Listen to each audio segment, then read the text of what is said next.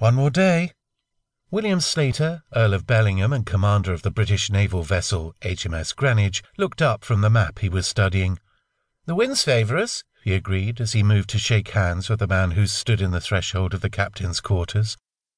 The intruder was not quite a year younger and bore a remarkable resemblance to him, but then half-brothers usually did.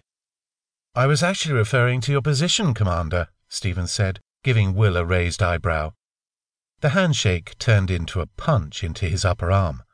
Ow, he added as he moved to rub the spot, rather stunned at Will's assault. Don't remind me. I can't decide if I'm looking forward to the life of a gentleman, or if I should request that the War Office deny my request to resign my command. Stephen regarded his brother for a moment.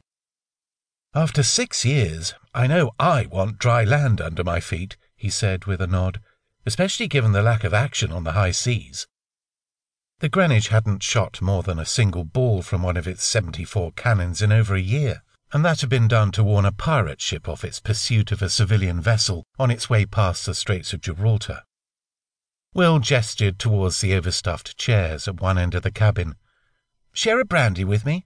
I promise I won't report you to your commander, he teased. Stephen allowed a wan smile. I can only stay a few minutes, he said. I go on duty soon. Will frowned and pulled out his chronometer, stunned to find the time much later than he thought. You and me both, he replied.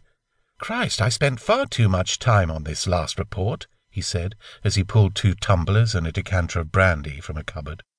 He poured a finger's worth into each glass and offered one to Stephen. To England, he said, his chin lifting. To the Devonshire Marquisate, Stephen countered. Will gave a nod and sighed before taking a drink.